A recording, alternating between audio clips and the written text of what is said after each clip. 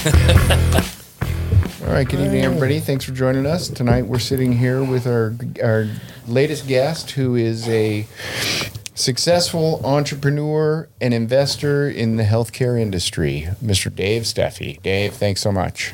Hey, it's great to share an evening with you guys. Hey, Dave. Yeah. I mean, welcome. It's been a while. Yeah. I mean, I was just telling Chris, I bought and sold, I don't know, over a dozen cars with you guys, relied on you guys for advice. How'd that work out for you? He's retired. He's retired in the good seat. Yeah, so well, this is pretty good. Dave, where were you born?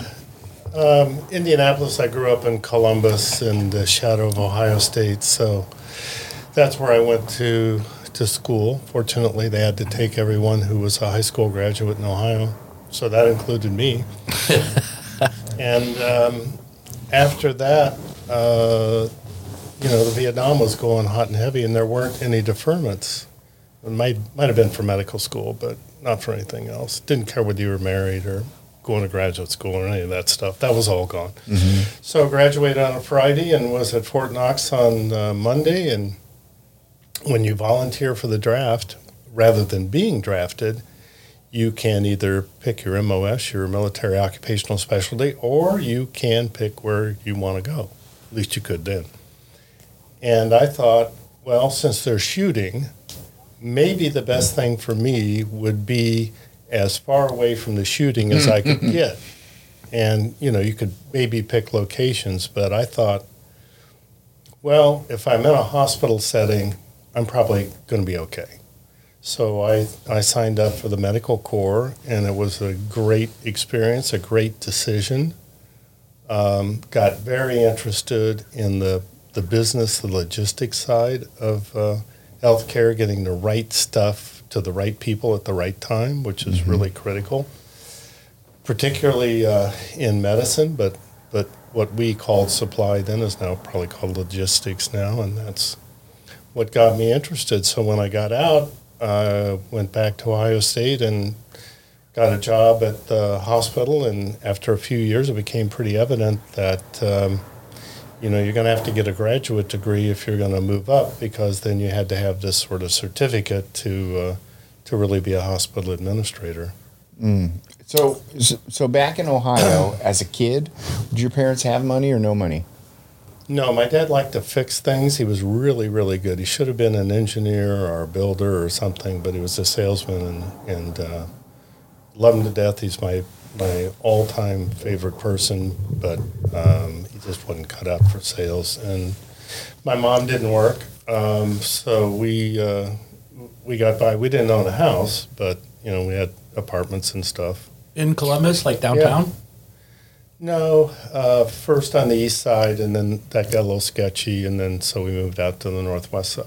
So did he just float from sales job to sales job, or? He was a sales rep for a number of furnace companies, and that didn't work out so well. And then he became a director of sales and marketing for an industrial furnace company, and that's where he ended up. Got it. So you were what, lower middle class, middle class? Yeah, I mean, we didn't suffer. Yeah. And do you remember where you went to elementary school? Probably on the east side of Columbus, and then for high school we went to the northwest. Got it. And Good school. Did you have a job? Were you working, or were you a student? Yeah, I was a bagger in the grocery store. What grocery store? Still there? It was called Big Bear. Big Bear. Big Bear. I think it's called Kroger now. Kroger bought everything. Yeah, they own everything. So did as a kid growing up in Ohio with a dad who fixes everything, did you have any sort of special talent, sports? No. Nothing. Did you build a go-kart? No, I'm completely devoid of any talent and skill, athletic, anything. Were you a good student? No. I was actually a very mediocre to poor student. I got it. So and then what was junior high like? You remember? Was it okay, or high school okay, or terrible? I was really blessed. We got into a school district thanks to my parents who made some sacrifices to get an apartment they probably couldn't afford, but in a good school district, and I had every opportunity to learn well in a great learning community such as it was, but I really didn't take advantage of it. And my high school counselor actually planted the seed of being in the Army, but because I could get into Ohio State, I managed to shuffle my way through in a little over 4 years. And then eventually I did end up in the Army, which was just a great thing. What was your major in at Ohio State? Business, Business admin or your business? Yeah, a Bachelor of Science in Business, which is like a crazy amalgamation of what science is involved. I'm not exactly sure, but that's the title of the degree. Math. How were those 4 years at Ohio State? They were great. I had to work, but What were you doing? Jeez, dug ditches for the gas company, and that lasted a couple of summers, and then I had to go to summer school 1 year to graduate on time. So. What was your first car? I know you guys are going to just think this is not real, but it is real. When I finally made some money, and I've always loved cars, I spent some formative years in Indianapolis, went to the 500 as a little kid. But my first car was a Mercedes 190 SL. Oh, shit. When I had some money, I just loved that car. I loved the way it looked. Like when you were 16? No, I didn't own a car till okay. I was working, and that was after college, after the Army. Well, Oh, shit. So as a 16-year-old kid, getting around, what did you do? Take a bus, a friend, a bike? Well, normally borrowed my parents' car. Got it. And what was your dad car guy? He embedded one lesson, and that was, although we could never afford it, if he could ever buy a Packard or a Mercedes, he would never have to buy another car. And that was always his ambition, but we never quite got there. Packard, I agree with him. So you were sort of hustling those days. Well, I just had to work. Yeah, yeah. And so you get to graduate Ohio State, and you decide I'm going into the Army Monday? Well, I didn't really decide that. It was like you didn't have a choice. Either you were going to get drafted and have no control, and you know what that meant, Yeah. or you were going to volunteer for the draft and have at least some control. A little choice. Yeah. And what was Yeah. that, 1965? 5. Oh, so that's early. So that's really when Vietnam was Yeah. just ramping up Yeah, it was like crazy. Yeah. Ooh. So, And did you stay stateside?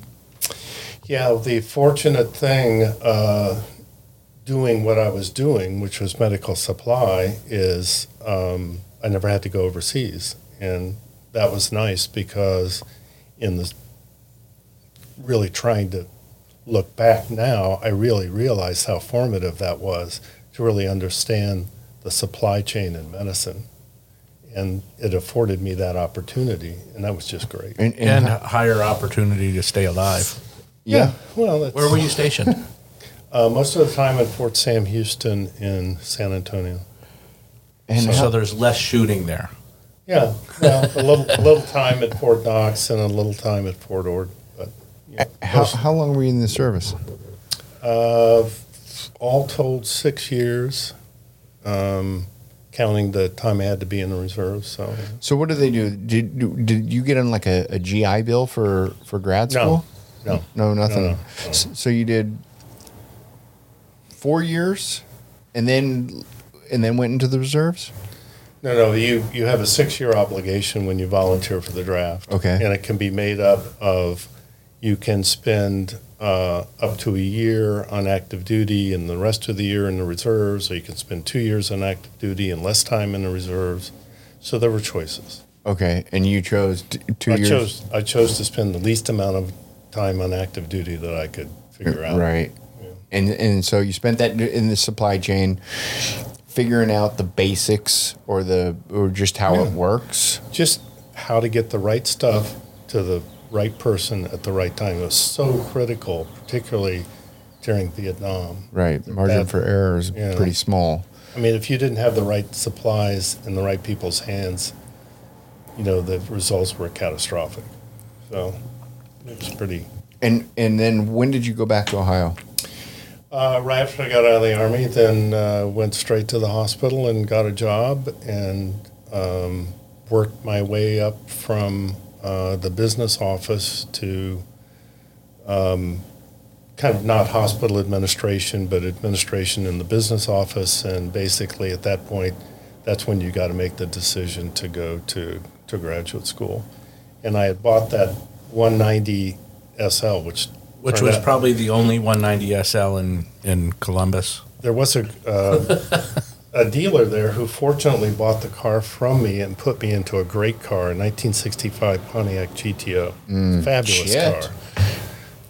Fabulous car. And then from that, when I left Columbus to go to SC, I drove that car. I'm sorry, I traded that car in for a I think it was a 67, but it could have been a 66. Yellow fastback Mustang, and I loved that car. And I started to drive that down to Route 66 because that was how you got to LA from Columbus. Mm-hmm. And during that time, there were sort of bandits on the road.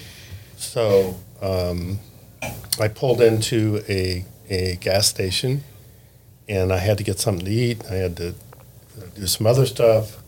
And I came out, and that was during the time where there was an actual attendant there who would fill up your tank, and the car was on the rack. And I said, what's going on? They said, well, we are checking your oil, and we think we need to change your oil.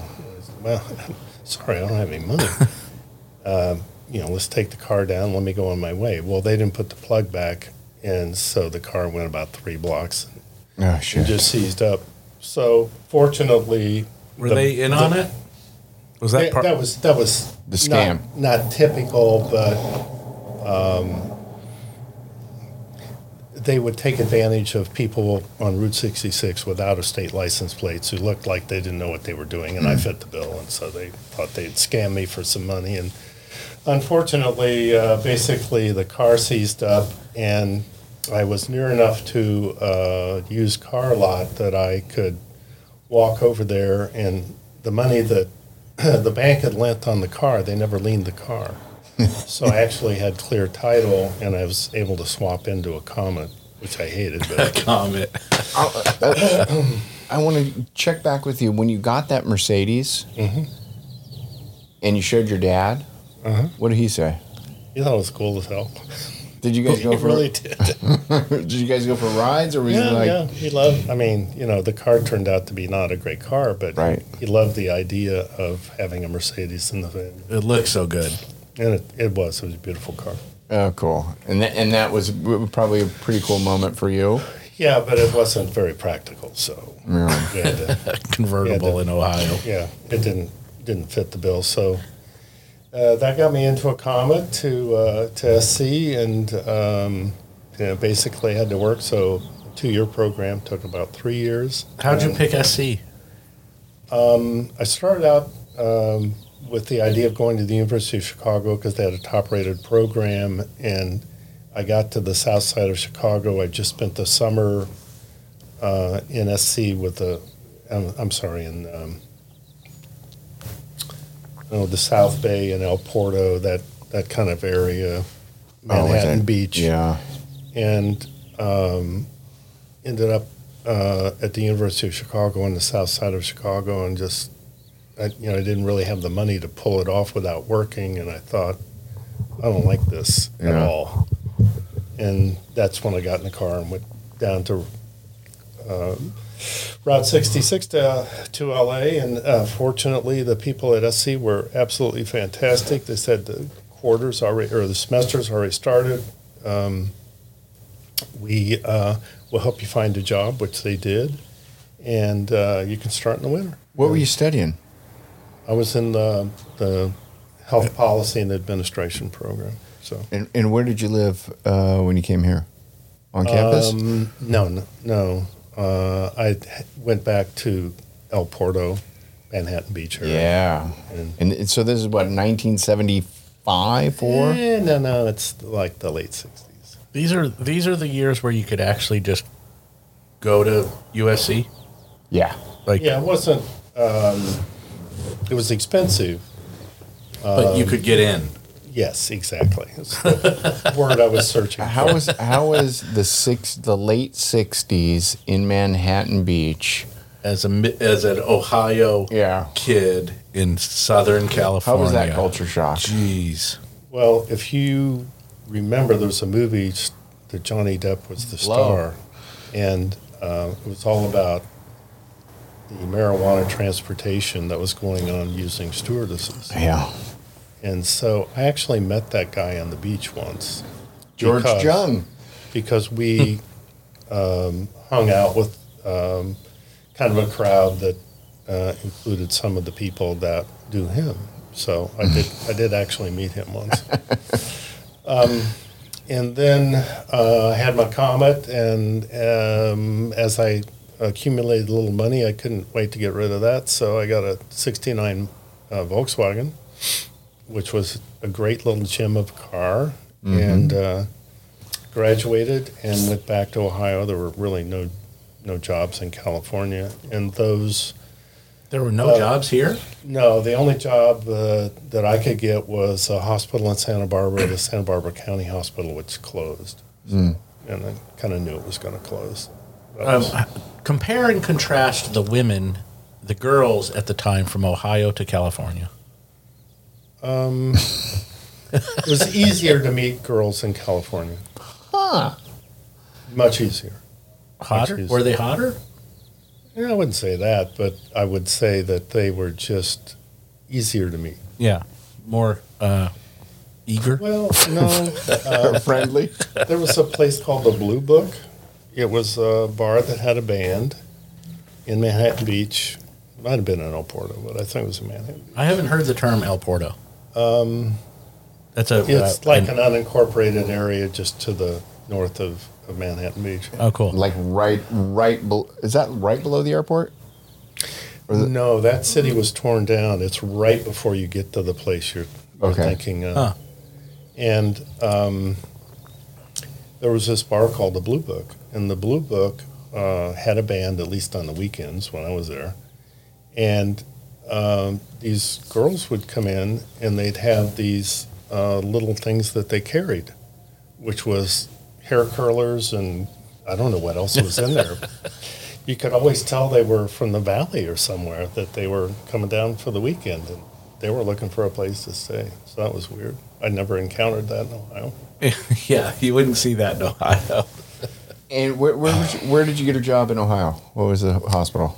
The first one was University of Cincinnati Medical Center, and then Ohio State called and asked that would I come back, and I did. How long were you at the Cincinnati hospital? A year and a half. Okay. So since you got out of the service, you already knew your path was hospitals? Yeah. Like you that's what you defined. Absolutely. Yeah. And then I was able to run the wheels off the Volkswagen, and the Datsun 240Z came out, and I thought that was just an incredibly good-looking car. And there was no way to get one because everybody wanted one, except there was a dealer in a small town in Indiana that a friend of mine put me onto, and I was able to get a car relatively quickly. And I drove that car till I could see the asphalt through the floorboards. It wasn't the best steel in those cars, but loved that car. And all through Ohio State, where eventually I got to be the director of hospitals, I was into Datsuns. They kind of screwed it up. The car got kind of fat and flabby and not very interesting, but the 240Z was the 240 was the best. Yeah. Car. Still, it's super iconic. Yeah. And then after Ohio State, basically, I thought, if I'm going to really exercise an entrepreneurial interest that I have, I've got to get into the for-profit investor-owned side of hospitals. So I went to Nashville and worked for a company that was purchased by HCA, and then 3 of us took our severance that HCA had given us, and we started another company. So, sorry, I don't want to interrupt. I don't want to get too far. So when you're at the university or Ohio State University, they call you and they say, we want you back. Mm-hmm. And then all of a sudden you're running, how long did it take you to run all their hospitals or run the hospital? About 3 years. And that's... The guy who recruited me. That's a big job, right? That's a huge job. It was 1,100 beds at the time. It's probably smaller now, but... and you're young. Yeah, I was 29. Yeah. I mean, do you, at that point, I guess, that seems like a gigantic job. Do you grasp that? Like, oh, fuck, this is a huge job I have. I know it was a huge job, but it would have been better had I had more experience, for sure. But you were. It's a serious job. You're getting paid well. Yeah, absolutely. You had suits with big lapels and big collars and look at photographs, flared pants. Yeah, look at photographs back in the day, and it's pretty silly. Mustache or absolutely, or a feathered hair. No, mustache, absolutely. Yeah. I love the 70s. Wow. So what gives you the entrepreneurial bug? I don't know.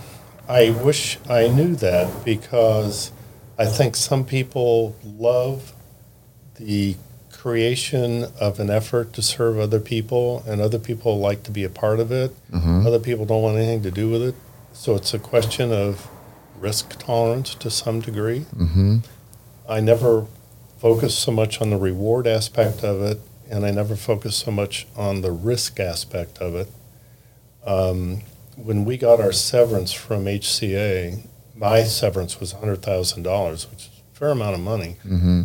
And we put it all into this company, Republic Health, and then kind of told my wife, and I kind of didn't tell her. Maybe in the interest of full disclosure, I could have been a little more transparent, but she is a nurse and has been very supportive and has helped run our little business since she retired from nursing, but having her clinical background has been enormously helpful.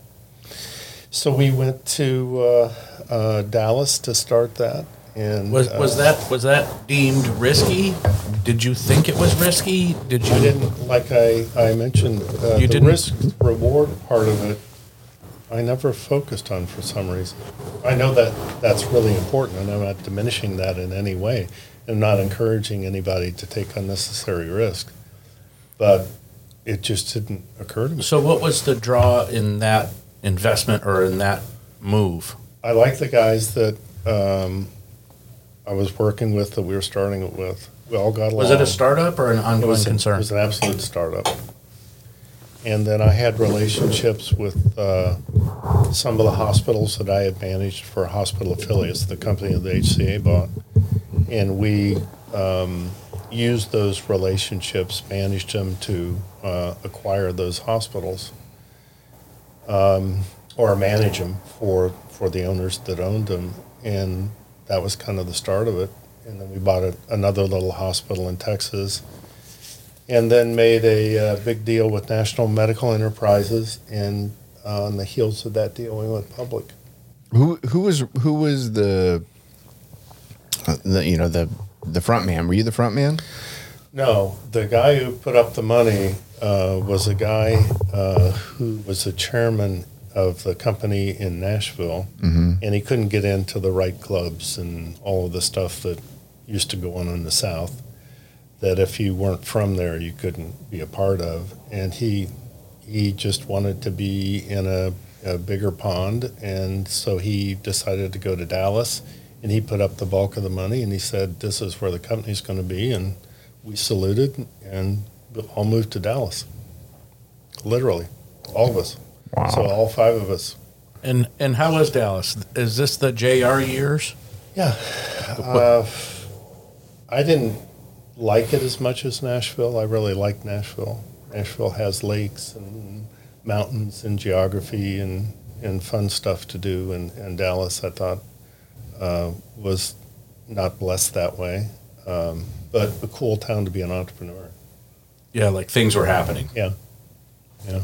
So And what was the MO to buy or operate hospitals and acquire more or build more, or what? Did you buy hospitals, or what did you do? We rarely built hospitals because it was much more capital efficient to buy them. When we ran out of money, we basically started a management services business where we would provide the hospital administrator, the director of nursing, and the chief financial officer, and then we had a purchasing system, and then we had various experts in other areas like housekeeping and physician recruitment. And so you could replicate that every time you got into the hospital. It almost sounds like, in today's term, when you were building it, you were building like a back-end software, a physical software of like people doing, the processes. So the things that we had to have to run the hospitals we owned, we could take those resources and apply them to hospitals we didn't own, right, for a management fee, and then we could conserve capital, and we were always capital constrained. So that's what we did, and we ended up, I think at the end of the day, kind of owning 50 hospitals and managing 100. And then that company was bought on a leveraged buyout. And so was another guy and I decided to do it again. Was that a REIT, like a hospital REIT, or no? No. Okay. No, we operated them. Yeah, absolutely. And so when you were operating them, was there a point where you realized you're like, oh, dude, we're making money. This is good? Well, there were reimbursement advantages at that time. So you were basically reimbursed by Medicare on a cost-plus system, and then private insurance kind of spun off their rates off of what Medicare was paying. So the things that banks liked was the cash flow was there. Mm-hmm. And if you did a good job on receivables, the cash flow was always going to be very good, and very good in terms of being able to leverage smaller and smaller amounts of equity to being able to buy bigger and better hospitals. And that's what we did. But sooner or later, your equity gets stretched, and you either go public, which we did, or you merge with somebody else, or you buy somebody else. You went public, and then there was a LBO? Exactly. We were a public company and drew some interest from a leveraged buyout firm who offered way too much money, and then they were really leveraged up and was not successful. We all left, and then another guy. Man, that sounds so familiar. Right. I'm surprised they didn't offer you to buy it back for pennies on the dollar. We did end up, I think, buying a couple because we started another company, another guy and I, and that one was really successful because we were concentrating on smaller markets where there was less competition for assets, and basically through that we were able to grow pretty rapidly on a small capital base. When you went public, what was that like? That was a thrill then. Yeah. Did you guys go to Wall Street? Oh, yeah. So you rang the bell? Yeah, absolutely. When was that? What year? The first time was 1983. First time. Then I've been there 5 times. So. Jeez, really? Yeah. So, I mean, after you ring the bell and it goes public, it starts trading, and it's exciting. Like, what do you do? Or do you go to a circuit? Right. What do you do? No, you get interviewed by Maria Bartiromo, who is one of the most beautiful people in the world. and television doesn't do her justice. She's absolutely. And this is breathtaking. pre-CNBC. 83. Well, she was. I don't know who she was working. She was with before CNBC started. She was with like just a station, but doing financial news. No, this was like well, I don't know. So But yeah, I agree with you. on sort of Pat's vein of that, so you're going public, and you know that you go public on a Friday, right? Or I don't know how they do it, or Monday. What is like the few days leading up to that? Do you guys charter a jet and fly out? No, you have to go on a road show, which basically you're talking to investors literally all over the world, and you have a pitch deck, and you talk about the company and the prospects for the company, and usually you're talking to funds, and the fund manager and a couple of analysts are there, and you have 3 to 4 meetings a day, and the underwriters arrange it all, and they arrange the transportation, and it's tiring but kind of exhilarating. And then there's, I forget what it's called, but there was this fabulous woman at Merrill Lynch who basically set the price and used all the information that she was getting from people in terms of the book that she was creating for people who were buying the stock, and then she would set the price, and that was the moment of truth. Yeah, is she a bookmaker or market maker or something like that? I forget what it's called. But she's so before you I went think in public. the south side of Chicago, it's called a bookie. So before you went public, they said you're going to go public on Tuesday with a range between 16 and 18 or something like that, and that's the lady doing it. That's making sure all the institutions are going to buy the stock at that number or whatever it is. At that time, and I don't know what it is now, at that time you wanted your book to be twice, you wanted the orders in the book to be twice what was available. Mm-hmm. Because some of them were going to fall away. Some people were putting in for allocations just double, knowing that they were going to get cut back. And so if you had that kind of a book, she could, set a price that was pretty attractive. If you didn't have that kind of book, then so the first time you did it, the stock opens. It opens at X and then it goes up. Yeah.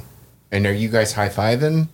Yeah, you drinking Dom? What are you doing? Yeah, like what is that? What is that moment? No. You're on the road for probably 6 weeks before, and so the business kind of gets ignored. So you better get back, right? Because now everyone's watching business, and then you have a certain amount of capital. You've probably done some things anticipating that you're going to be successful in your capital raise, and so those things have to be executed. And so what did Dave Steffy do? Did you go buy a Datsun? Did you go? Did you buy a Rolex? Did you celebrate a presidential? in some way? Did you I didn't. Did you pay off a mortgage or anything? No, the issue then, and probably still is, It's you tied couldn't up. sell. Yeah. So you had a lot of paper wealth, but you didn't. So you just keep didn't doing what actually you're have doing. the cash, And then over time, you file a plan to sell so many shares, and if you follow that plan, then you pretty much stay out of the SEC's way, because if you're selling to a preordained plan, they can't claim that you're selling because you had some sort of knowledge. Yeah. So we all did that. And so you basically sell out, and what happens when you and your new partner decide to start a new venture? Well, we were, because we'd had 2 successful public offerings, we were able to do some things that otherwise we couldn't do. So we started a bunch of other businesses. One was a hospital management company in the UK, which was a lot of fun. Why was that fun? Just going over there, understanding the culture, which which I really have grown to love. And Is the business similar? business was a lot harder because when we went over, Thatcher was trying to privatize parts of the National Health Service. And I'll just give you an example. If you were over 55 then, I don't know what it is now, and you needed dialysis, that you couldn't get it. That's how rationing worked. And that's just one example. Jeez. I was doing some due diligence, and I was on the east side of London. I actually went up to the room where the Elephant Man died just to see it because I was kind of curious. Yeah. And I was walking up these drafty stairwells with the wind blowing and paper flying all over the place and people lighting fires in the stairwells to keep warm. It was not a good thing. So we thought, well, there's an opportunity. There's a burgeoning private insurance market. Thatcher's going to be supportive of what we do. So we went to the UK and did 4 hospitals there, bought a couple and converted a couple of facilities that could be converted into a hospital type. What year was that? That would have been in the mid-'80s, kind of like when Thatcher, like 85, 86, 84. Were you welcomed? Yeah. Like American investment was welcome? Well, it was a tough time in England because at the time the coal miners were going on strike. In fact, we were meeting our CEO, my partner and I, in a pub, and the miners were having a demonstration in Hyde Park. Well, the demonstration fizzled out after about 5 minutes, and these guys started pouring into the pub. Oh, shit. And so there are 3 of us in suits having a business meeting, and these guys pour in, and we thought, oh boy, Right. this is not going to be good. But they were great. They were fun and friendly, and You ever take the Concorde? no. No. Well, that's a good question. I missed the Concorde. Yeah, the Concorde was good. You live in rarefied circles, Well, I never went on it, but I've heard good things. Yeah, We should have it now. yeah. Like it's sad that it lived then, but not I now. think they're trying to build one. Yeah. Trying to build one. That was my Porsche period, so I went through What was your first Porsche? a 356, Yeah. 65 SC. Great car. It was a great car. My brother-in-law, who's a mechanic, kind of went over that car and said, "This is a 65. These guys are way ahead of their times." And then went through the 911 series, and then I met, a friend of mine and I had done some investing, and he said, Maserati's coming out with this great car. You should go and take a look at it. And I did, and I liked it. Another beautiful design, the GT.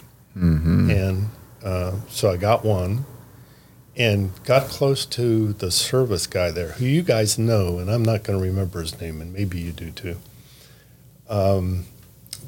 But he said, you have this car, you're not putting very many miles on it, the car's depreciating. You should really think about a Ferrari that has the potential of appreciating in value, and you don't drive it much, so you're kind of a really good candidate.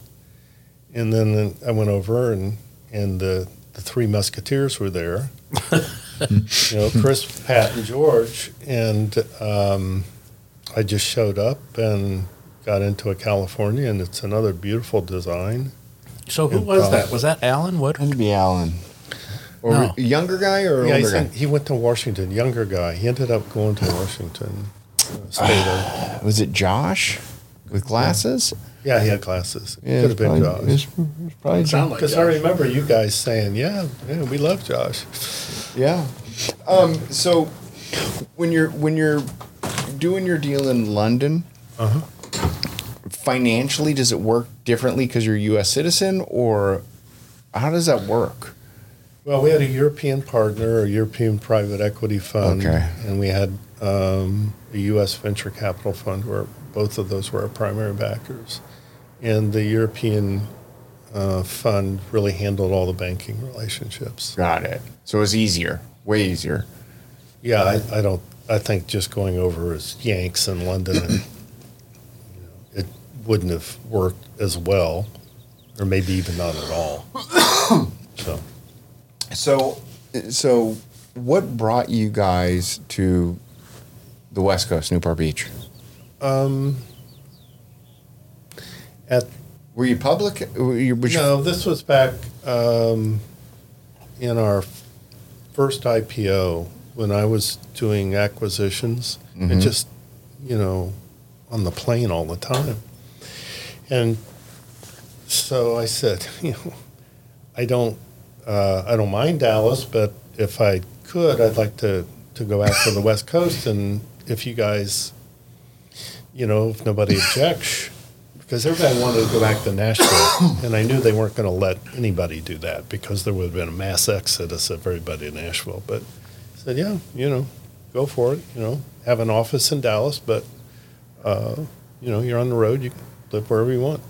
So that was great, and that's how I got out here. And then my partner actually moved from Dallas to Nashville, and then he and I collaborated on a company called Community Health Systems, and that was the one that specialized in smaller markets. And we did the company in the UK, and then we did some companies in the long-term acute care hospital space, which was basically a hospital without the diagnostic capability, but with all the therapeutic capability. So we didn't have big elaborate labs and radiology and surgery and all that kind of stuff. So that's the stuff that people are seeing today. And yeah, right, just smaller. Well, long-term acute care hospitals, since they were cost reimbursed by the government thought they were paying twice because you had these things called diagnostic-related groups, DRGs, which would be the payment for the particular diagnosis that the patient has. So the patient gets discharged. He still needs hospital-type care, but it doesn't need to be diagnosed. It doesn't need all this other stuff that a hospital is able to provide. So we came up with this concept that had been around a long time for people with acute pulmonary disease, where they were reimbursed by cost, but they were long-stay patients who just needed therapy. They didn't really need the armamentarium of a full-blown acute care hospital. So we started those, and basically using a space that we would lease from hospitals, and that turned out to be a pretty decent little business, and we actually did 5 of those companies. We kept getting bought out by the same guy, which was interesting. Was he rolling them all up into something bigger? Yeah. So he'd let us accumulate all the losses, and then when it got to the point where we're real close to profitability, he'd buy us out. So we did that, more than a couple times. And is that still an ongoing concern? Mm-hmm. Yeah, doing very well. Yeah. And then basically I have always wanted to have a partner, and a partner who would keep me honest. Not so much for the money, although clearly that's helpful, but somebody that would tell me this idea is crappy, don't do it. Mm-hmm. And so just as a soundboard. I've always had a partner, and for a while we would have a third partner involved who was a headhunter, and he was based in Atlanta, and he would find the executive to actually run the business. So we did a hospice business, which was terrific. We were the largest hospice provider by offices in the country. And that was a really, really interesting business. Is hospice, my dad was in hospice for, a week or so before he passed. How was his stay? Did he enjoy it? Your mom's going to kill me. Oh, yeah, he loved it. Is hospice, is that a made-up word? Is it a brand name? What is it? Hospice was a concept that was developed in the UK by a nurse, basically to care for people who were dying. So it's just a generic term. And it's actually what hospitals always have been. Mm-hmm. It was a refuge for the dying. But when modern medicine came into being and you still needed a place to care for the terminally ill, she came up with this concept. And then the government decided to embrace it here, because it would mean less cost to them if they could get them out of the hospital. And so we started a business that we thought we could professionalize what was going on. And we did, and we had, I think, about 110 offices when we sold it. And that was a cool business. It was Who bought it? Challenging. Home care company that wanted to diversify into hospice, so which they did. But that was a very interesting business, very challenging in a number of fronts, as you can imagine. But we went public with that one, and we were the second company to go public after the Twin Towers got hit.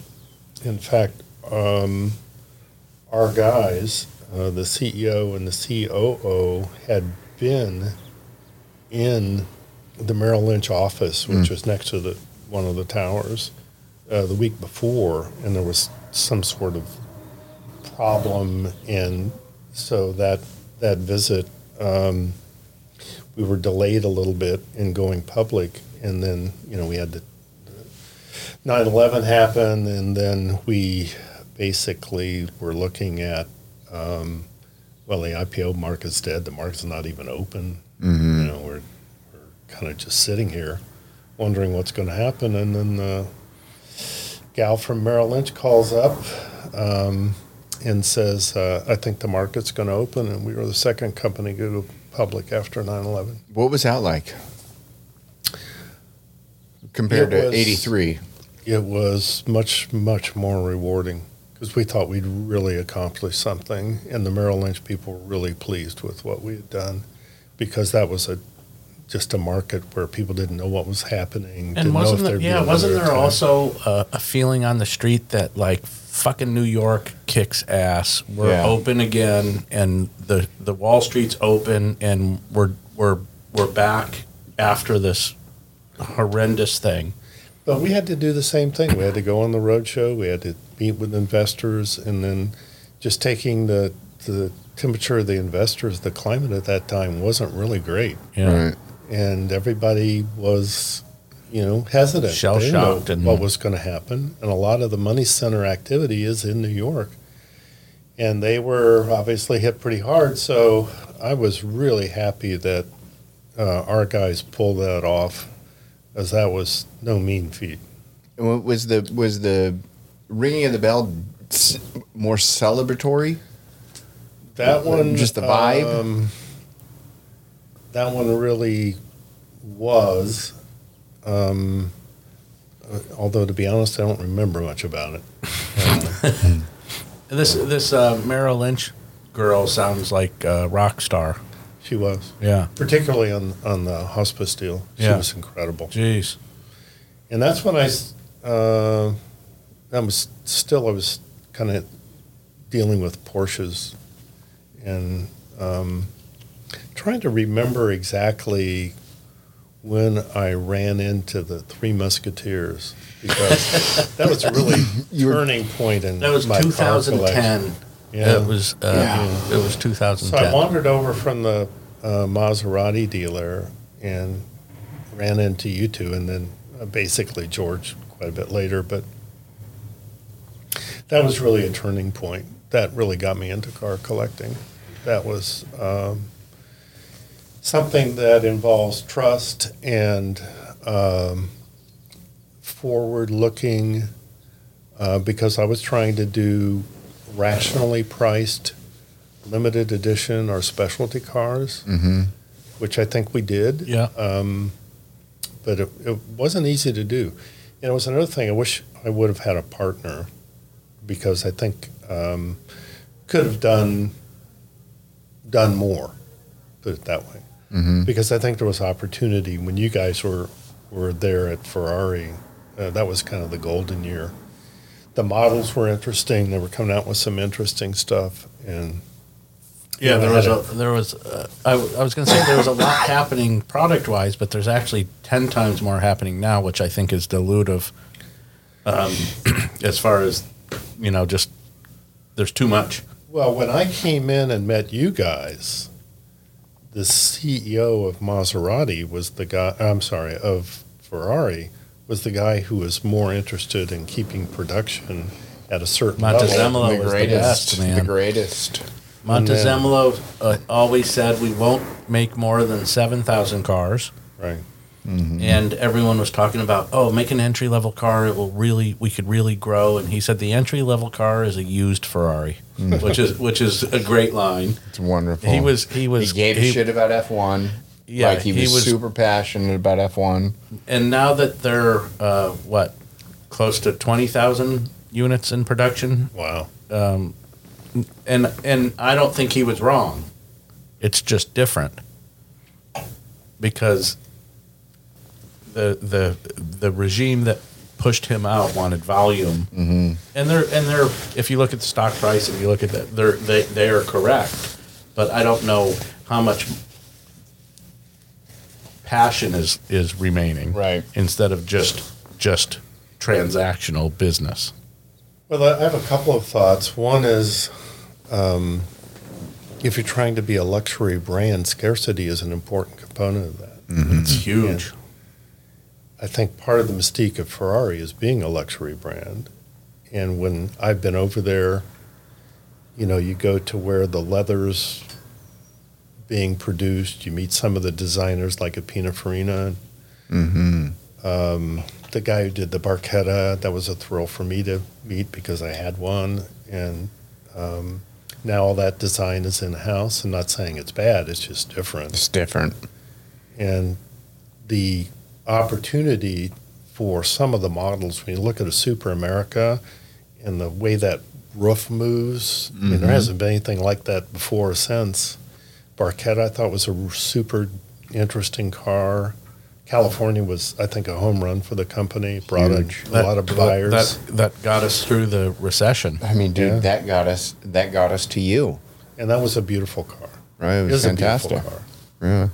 Yeah. And fun, great to drive, easy, exciting. You could still get a little bit loosey goosey in it, but it was and that car shifting at 6,500 RPM, that pop. We never made a car since then. Yeah, that sounds that good. At that pop. Yeah, the gearbox is great. But I was in a 16M, which was a car. Well, I wish I had them all, but that was a car I would really like to have back because that was fun to drive. Yeah. Super involving to drive. Really special. Your shifts car. at 8,000 RPMs was like somebody punching you in the face. It was wonderful. It was different for me because I had a lot of front engine cars. This was a mid engine car, and it handled great. And while I've had some Porsche mid engines with the Cayman and Mm-hmm. GT4 and things like that, they all handle great. But that was just such a special car. How many cars do you think you've had since the 190 SL? In the sport category, I'd say 20. Nah, I think you're low. Yeah, maybe. I don't know. What was the biggest shit box you bought? What car do you remember? Yeah, I do. The first Maserati, because when that car came to me, the roof was falling. The roof liner was literally coming down on my head. Arrivederci. And you'd be driving around, and all of a sudden the car would stop. So that's how I knew the service guy so well. Right. But to their credit, Maserati said, okay, this is not a good car. Yeah. We're going to put you in whatever you want. And they put me in another black on black GT, and it was great. The GT was a good car, yeah. Well, the first one, because I made the mistake, at least at that time, of getting one of the first models. But I got a first model Corvette, the C8, and it's fabulous. But the first model, new cars now in the past like 3 or 4 years, there are no bad new cars. Mm-hmm. And maybe it's the way computers design cars and they manufacture cars, but there are almost no missteps with new cars. It's pretty amazing. So that, and even if they're cheap, yeah, that Maserati you bought was in 05, right? That was the first year? Probably, yeah. Or Really? Or 03? No. The What was the Gran GT? Turismo, Yeah. right? Mm-hmm. Yeah, that was. Did it have the automatic or the or the Cambio Corso gearbox? No, that was no. That was a 9. Quattroporte. Yeah, I guess it must have been 9. Boy, they milked. They got 10+ years out of that design. Yeah. Yeah. You go to the Maserati factory, and it's very different from the Ferrari factory. Yeah. Of course. It's very different. Yeah, I went. Okay, so I went to Maserati factory in probably 2004, and I'm sad to say I can't even remember it, because then the next day you go to Ferrari, and that's all you remember. Yeah. Mm-hmm. So it's hard to remember the Maserati. That was it. But Montezemolo was our host, and he ruled like Mussolini. So when you had a group of dealers together, we're at the Maserati factory, and he's in charge of Maserati as well as Ferrari. And he was trying to embrace it like we all were, because you had to. But it wasn't Ferrari, and it was a Fiat company that they acquired, and they had to do a lot of stuff to get it up to standard. And so he's got the American dealers there, and he's a tyrant in the best ways. In the worst ways is when he asks, "Are there any questions?" That's not a question. You do not ask a question if he asks, "Are there any questions?" It's just because it's cordial for him to say, but he doesn't want anyone to ask questions. He wants to thank you for coming and then to adjourn for lunch. And he says, "Is there any questions?" And the dealer from Detroit brought this new sales manager full of piss and vinegar from some other brand that had no idea how the Italians worked. And Montezemolo says, "Is there any questions?" And the kid from Michigan raises his hand and goes, "Yes, I have questions." I have a question. And Montezemolo had this look on his face, and then he turns to his lieutenant and kind of "Who the fuck is this guy?" And he goes, "Yes, hey," because he was the most affable, smoothest guy ever. The guy asked the question, which was a terrible question. He said, "Hey, the new convertible's got a plastic window, and everybody in America has glass windows. I was just wondering if you have any plans to change the plastic to glass." And everybody, all the dealers are going, oh my God, I can't believe he has a question. Everyone's going, holy shit. Montezemolo says, well, the production of the car, there's not enough room for glass, but we're working on it. And he turned to his guy and kind of said, who the hell is this? Who the hell is that guy? And then I never saw that guy ever again. It was funny. It was funny. Oh, that's great. That is an experience I hope everybody who loves cars can visit Ferrari and visit the factory. Oh, wow. It's a wonderful, wonderful tour that they do, and steeped in history and nostalgia. And the way the workers are dressed, and the buildings and the architecture and the tempo of the place, it's amazing. Yeah, it really is. Last time I went, I was on the track above where the racing team headquarters are. They don't allow you on the floor where the racing team is working, but that was interesting. Oh, and the new building, the new F1 building. Yeah, the new F1. Great. Yeah, it's pretty impressive. Yeah, that's a pretty impressive thing. Well, Dave, thank you very much, man. It was very, very great to see you and great to hear your story. Wait, I have one more hospital-related question, because it's been you've been out of the game for a while, or you still invest, or what do you? I have one portfolio company left that we started a few years ago. Part of my career has been in teaching. I taught for 5 years at UCI, and one of the students there, a bright young Vietnamese woman, said, I'd always liked to start my own company. And eventually she did, and sold it and made quite a bit of money. And then we got together, and she said, would you help me start a company that takes care of the sickest part of the Medicare population? And we think we can save Medicare money and give higher quality of care if we can work out a contractual relationship with Medicare. So that company is ongoing and very successful, private equity backed now, and thrilled to see her doing really well. Oh, that's really cool. And I knew she would because she'd already done it once before, but it's Are you, nice. you still teaching? No. No? When the phones came in, I got out. Oh, yeah. So that kind of leads me into we try to wrap up with, what would be your message? One of the reasons we started this podcast is we have kids, and we want our kids to hear this because there are not a lot of cats like you guys who did what you do. So what would your message be to our kids, our youth, and where can we find your business? Yeah, it's not what you get, it's what you give. Mm-hmm. At the end of the day, strive to be in a position where you can give. That's how societies are built. That's how businesses are built. That's how the world works when it's successful. When you go down another path of trying to take things, that doesn't work very well. Be constructive, be a builder, be an entrepreneur if you can. That's your calling.